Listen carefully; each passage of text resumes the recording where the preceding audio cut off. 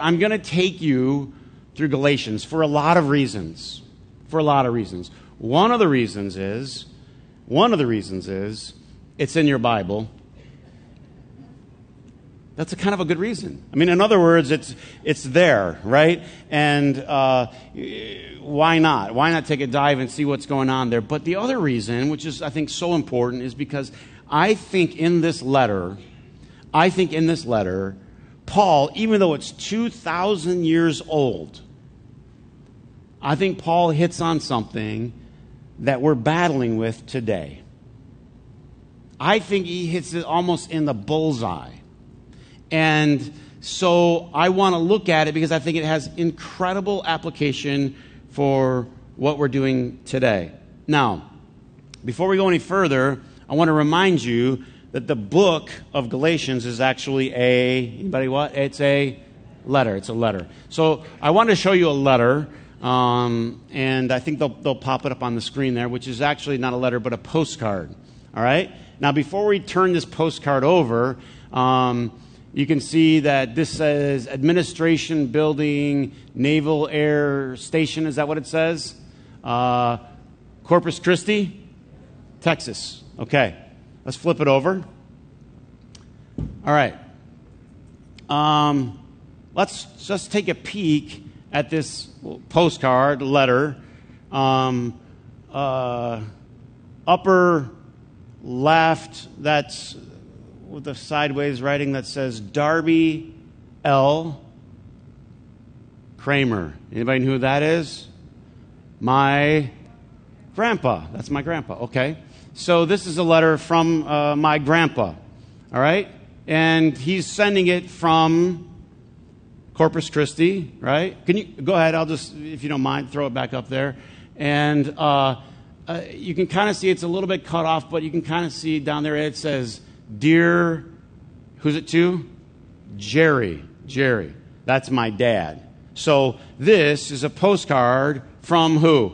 Grandpa to dad. Grandpa to dad. Now,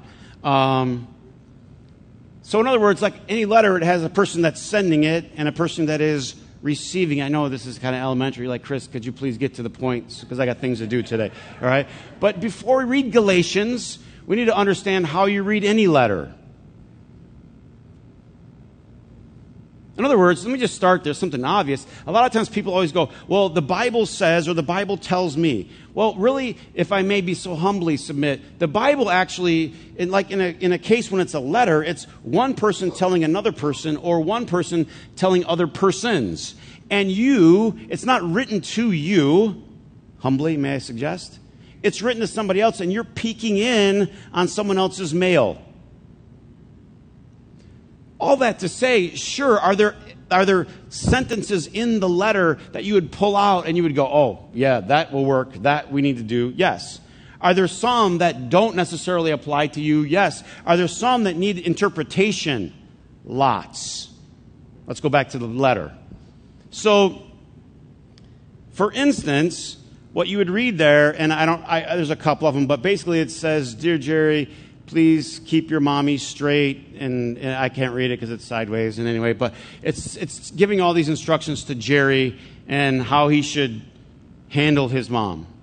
Now, if you read that and you knew nothing about this, one of the things that you would think is, oh, this is Darby telling Jerry what to do with.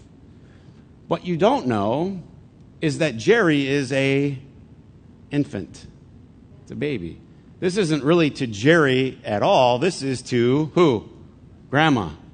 This is Grandpa's way of writing to Grandma saying, I love you, sweetie, and I'm going to write this little note to our infant newborn, right? Keep mommy straight. All of a sudden, you get either it's humor or tongue-in-cheek or Grandpa's indirect way of saying, I love you to Grandma. You get all the subtleties when you know a little bit more about it. Is it true? Otherwise, you think, oh, it's a letter to Jerry. It's kind of, but kind of not. If you read the postage thing up in the upper right-hand corner, you would see the year was 1944. You know something about 1944. What do you know about that? Grandpa was in the service. So why wasn't he going to see Jerry for a while? Well, because then if you know about the geography, you know Corpus Christi is a long way from, there it is, Adrian, Michigan. He's not going to be coming home on the weekend. In other words, knowing the time, knowing the geography, knowing the people, it all matters into understanding what is going on in this letter. Everybody with me so far? Orchard Grove family. Okay, okay, that's all right. Now, if you did read Galatians, and I know a lot of you bailed, I'm going to give you a pass for 1 week, all right? But if you did read Galatians, how many of you got a little confused?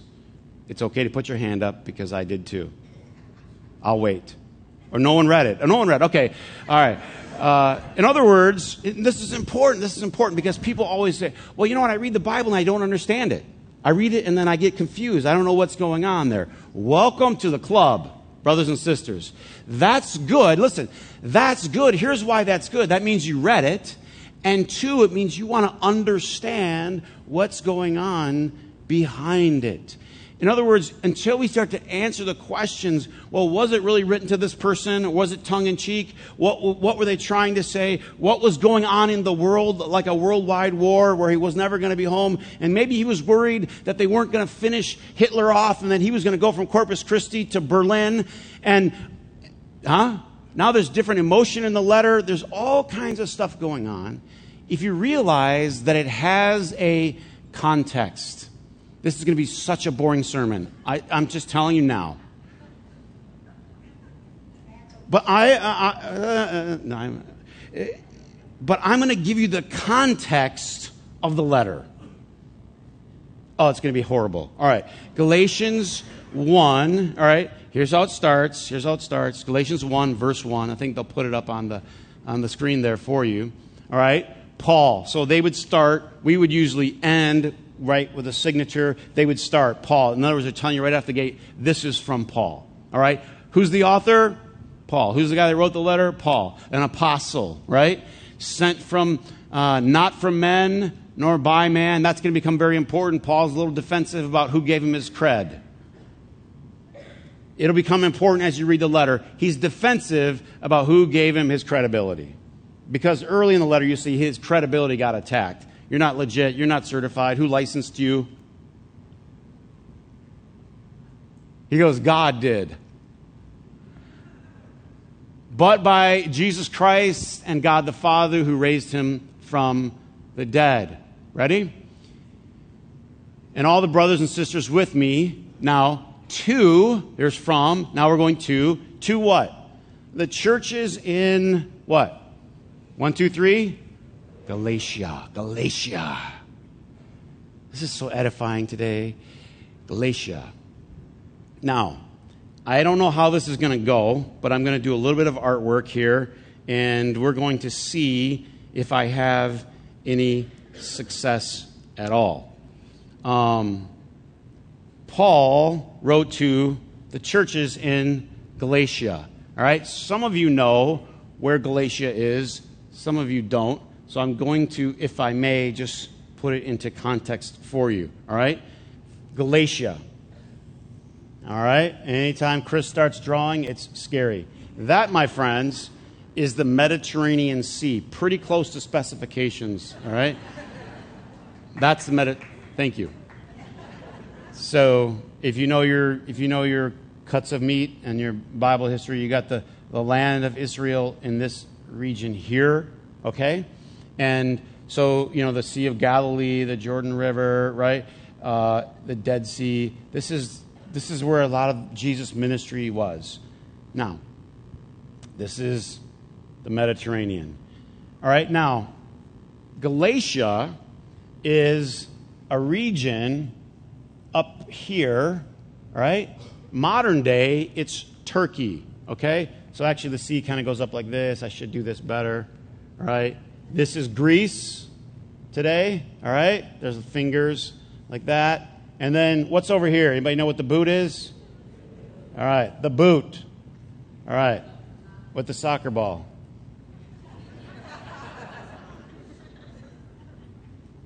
Good food right there, my friends. All right.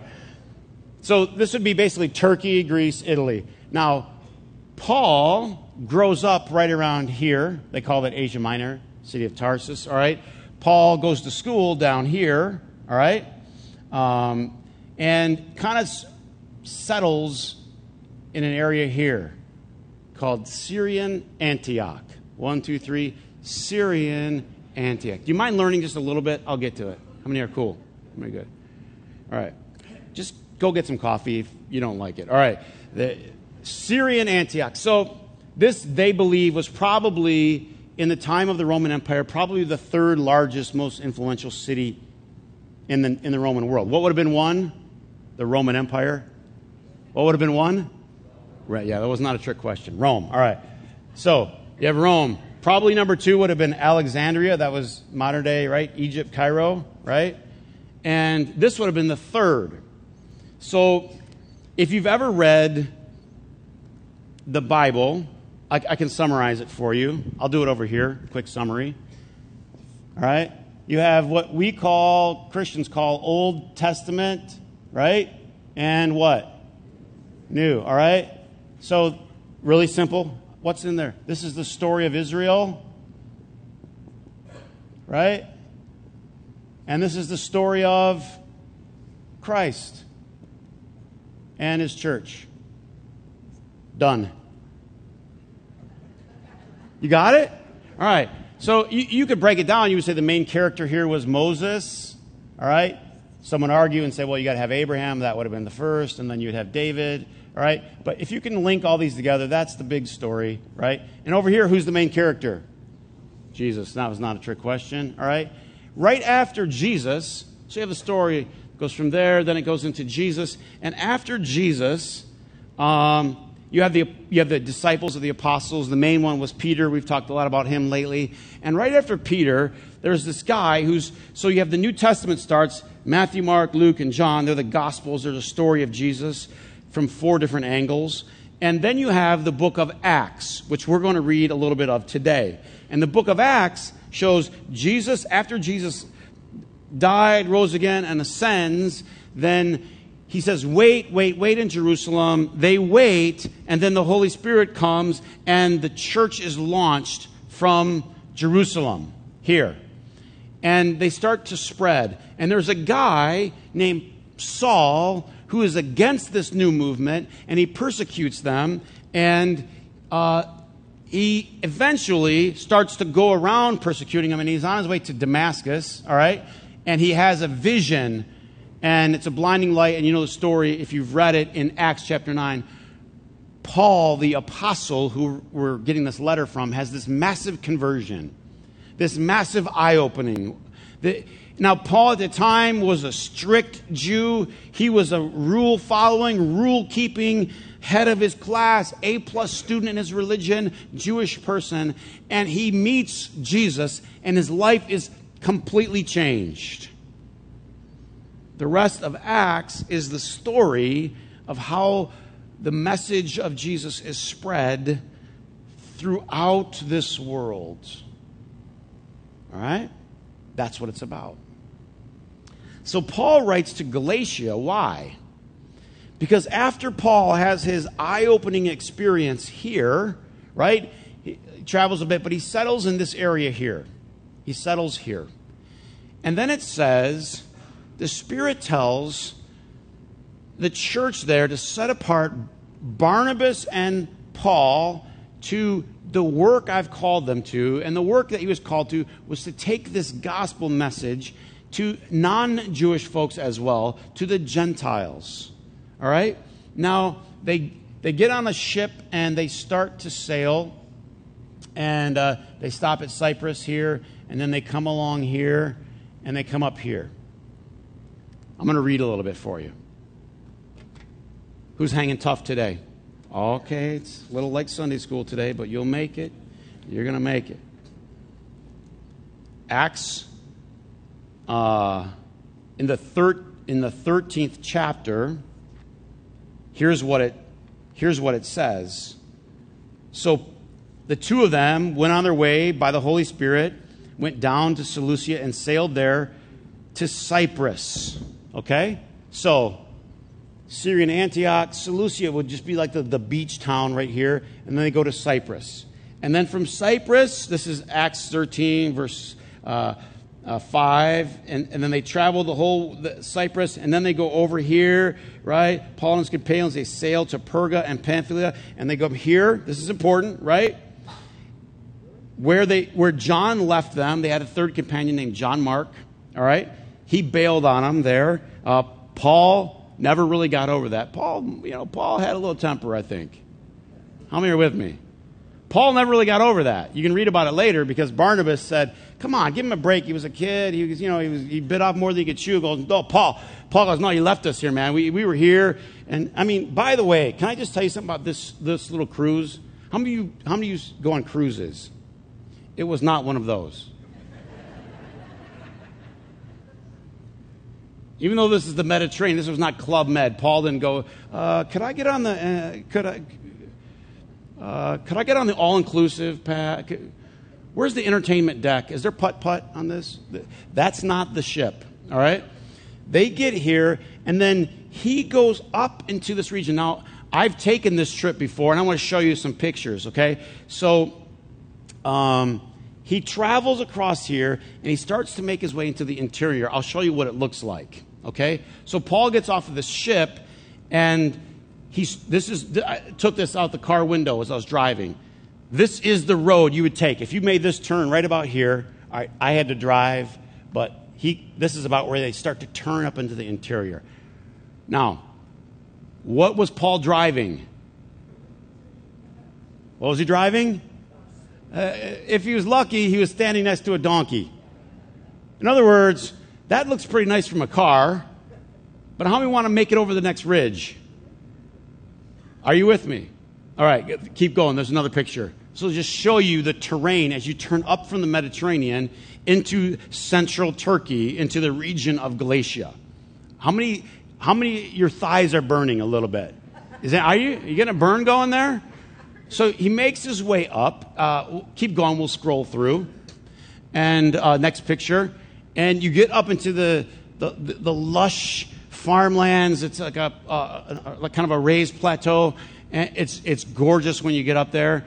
And he makes his way. Now I want to read this. This is important. All right. From Paphos, this is verse 13. Paul and his companions sailed to Perga. You've never done this in church before, I know, but it's okay. How many are hanging in there? Okay. And this is important. They made their way to Pisidian Antioch. 1, 2, 3. Pisidian Antioch. 1, 2, 3. Pisidian Antioch. Now, these things are hard because, like, Chris, it doesn't matter. There's so many Antiochs, and I know because you had an egotistical person that was named Antiochus. You get it? You said, didn't he leave Antioch? Yes, he did. That city was called Antioch, right? That was Syrian Antioch. This is Pisidian Antioch. Why? Again, very egotistical man named Antiochus. Huh? Get it? He ends up here. I want to read. This is all the background to the book of Galatians. I want to read to you what happens in this city. On the Sabbath, they entered the synagogue and sat down. I think I have a picture of Pisidian Antioch. All right? I'll just leave that there. Paul comes into this city, and there's a picture I took, and that's actually from that time. So Paul might have walked right through that theater on his way to the synagogue. On the Sabbath, they went to the synagogue and they sat down. After the reading from the law and the prophets, that's what they would do. There's the street. Paul was probably walking down there. I don't know where the synagogue was. Maybe it was on the right-hand side. Maybe it was the left. But there's the city of Pisidian Antioch. What they would do is they would gather on the Sabbath and they would read the scriptures. And as they read, the synagogue ruler, the presider, sent word to them saying, brothers, if you have a message of encouragement for the people, please speak.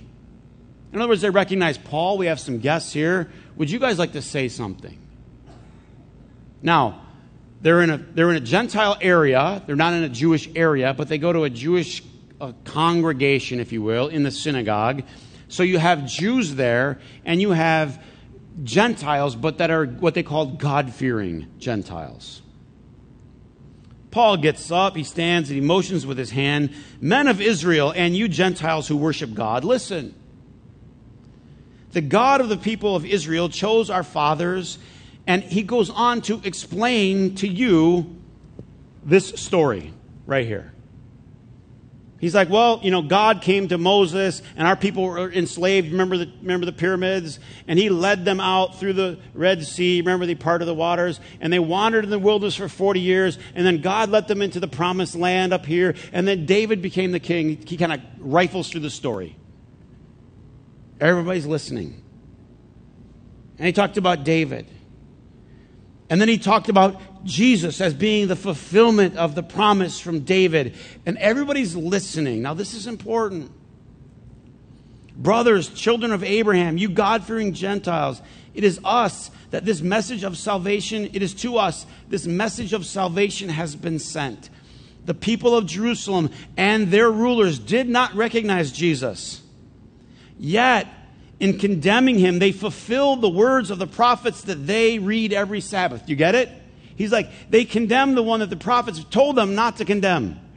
The prophets predicted Jesus, but they missed it. They read it all the time, but they missed it. They read it all the time, but they missed it. They read it all the time, every Sabbath, but they missed the main part of it. Though they found no proper ground for a death sentence, they asked Pilate to have him executed anyway. When they carried out all that was written about him, they took him down from the tree and laid him in a tomb. But God raised him from the dead. And for many days he was seen by those who had traveled with him from Galilee to Jerusalem. They are now his witnesses to our people. Get this. This letter is written. When this letter is written, there are people still walking around that had seen Jesus. You can still go meet and talk to the people that have seen him raised from the dead. People are what? They didn't have Facebook, brothers. It didn't come on the Twitter feed. It takes a long time for that news to travel back and forth across this. So what's going on here? Wait a minute. We tell you the good news. That's a phrase that's going to be important.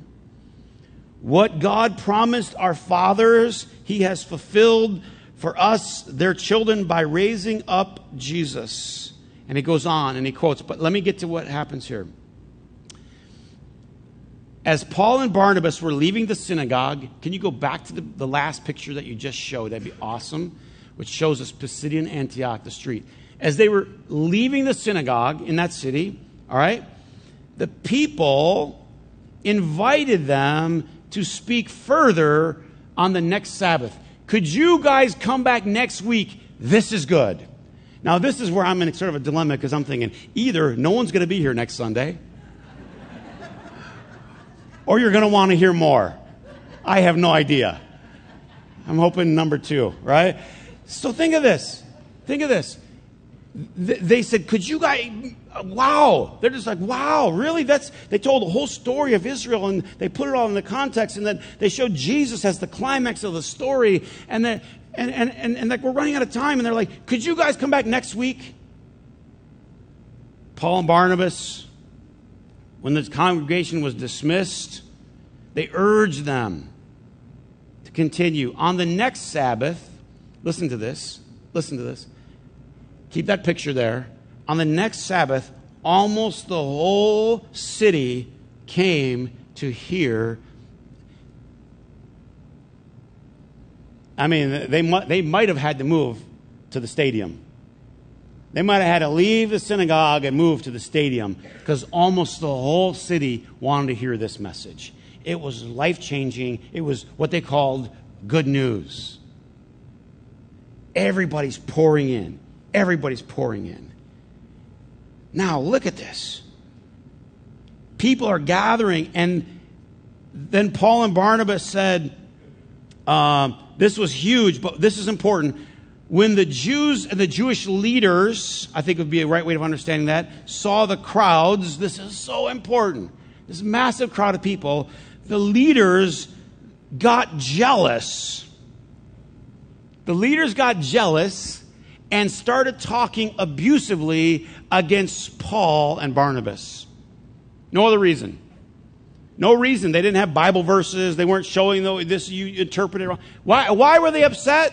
What were they? Isn't it the worst? You ever been around a jealous person? It's horrible. You don't have any reason. You're just mad. You're just mad because these people want to hear this message. So Paul comes in there. Are you getting Galatians? This is Galatia. It was an official province of the Roman Empire, right? Like Michigan is a state of the United States, right? Like Ohio wants to be. It's a province. It's something that they're applying. This is a region. So Galatia, he is here, but this is a specific city where Paul goes. He has this unbelievable, explosive thing happen. The whole city almost comes to here. And then just like that, the Jewish leaders in that city, Paul was Jewish, right? So it's not Jew. They're just jealous. They're just jealous because he's killing it. And all these people want to hear more. So what do? They turned the crowds against Paul and Barnabas. But this is what happened. Paul said, that's okay. We'll keep spreading our message to the Gentiles. And it says, when the Gentiles heard this, they were glad and honored the word of the Lord. And this is the word of the Lord spread through the whole, what? Region. But the Jews incited, the Jewish leaders, incited the God-fearing women of high standing and the leading men of the city, and they stirred up persecution against Paul and Barnabas, and they expelled them from their region. In other words, they started using their connections. I know this lady, she's connected, and she's going to have this influence. And they they got a conspiracy going against, and they had Paul and Barnabas removed.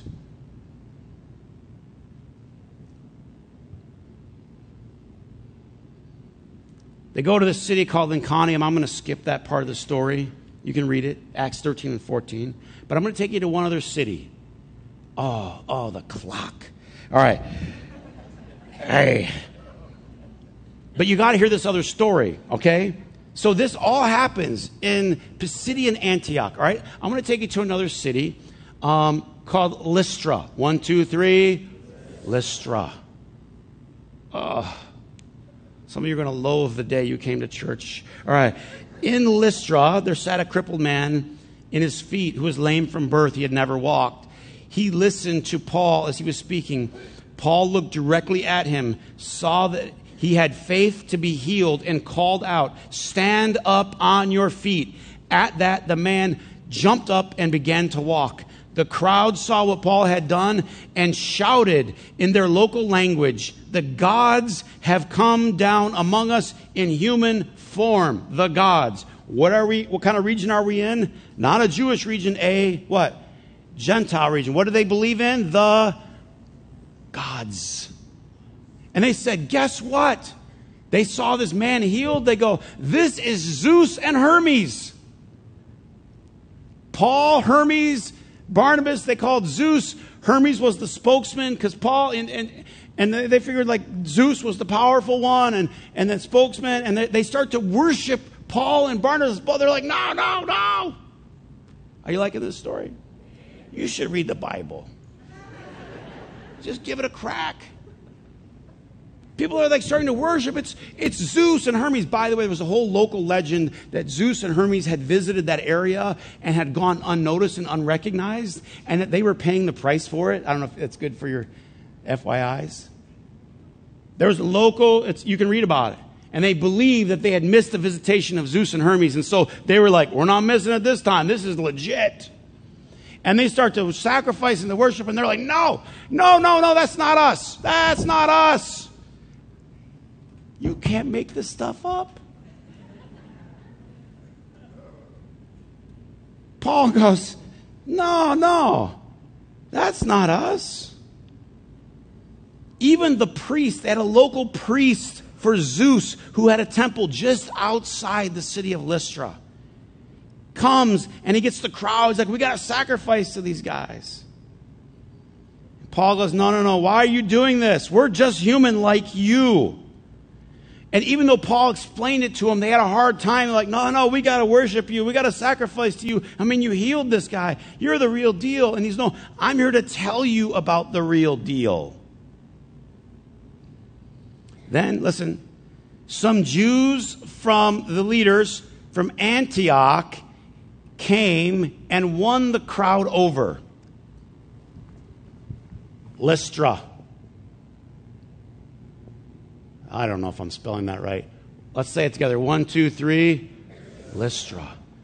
They were here. This is when almost the whole city came to hear them. They go here. This is where they heal the guy, right? Things are going good. What happens? Do. Right? We'll come here. We'll stir the pot, right?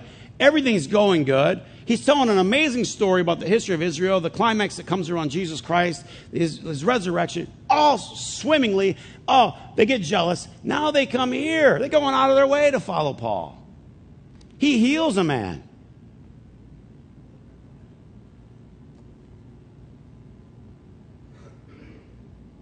Says they won the crowd over, and maybe just a little 3 words from Acts 14:19.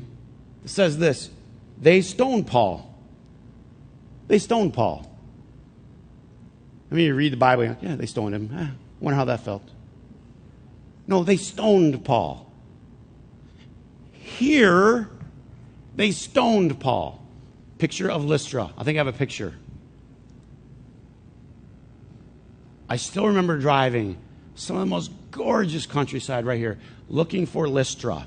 And they told me, you can't find Lystra unless you hire a guide, which was a personal challenge for me to find it on my own.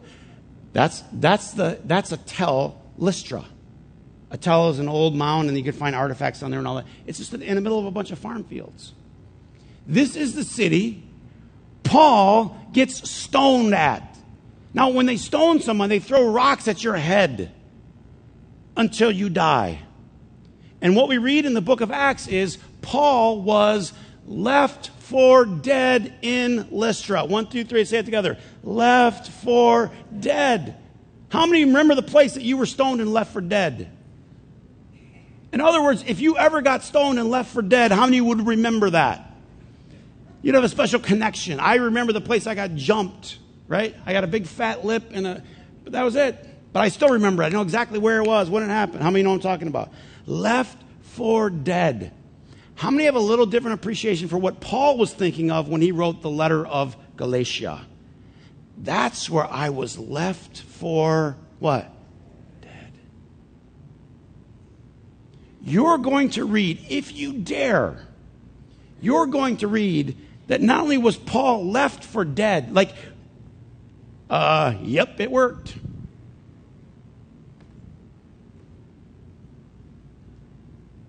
You're going to read that not only was Paul left for dead, but it was a severe illness that brought him to this region in the first place. So Paul, are you ready?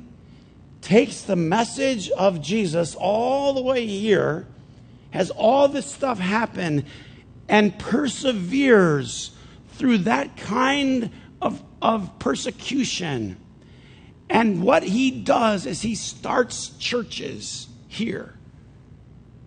And then this jealousy doesn't end. And so they come behind Paul and they start to destroy everything that he created. Now, if you built a bunch of churches at the cost of nearly the cost of your life itself, and then someone comes behind you and starts to wreck. Anybody ever come behind you and wreck something you did? How many of you can't stand it if you sweep the kitchen and they spill? How many are blowing a gasket for that? I just cleaned those floors, right?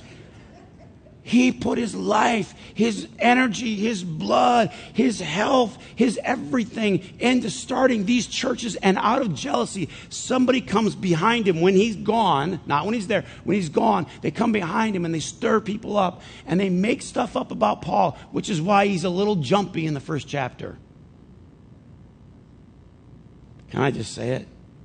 He's upset. If you read this letter again now, you're going to go, oh, he's mad. Oh, he's mad. He's really mad. If you have kids around, cover their ears right now. He says, I wish they'd go all the way and emasculate themselves. That's in the Bible. You can Google it. Is he mad? He's mad. Why? Because they're taking something good and turning it into something bad. They are taking something that is so life-giving, so healing, so life-changing, and turning it into a death-giving religion versus a life-giving relationship. And that's what I want to talk to you about next week if you come. A death-giving religion versus a life-giving relationship.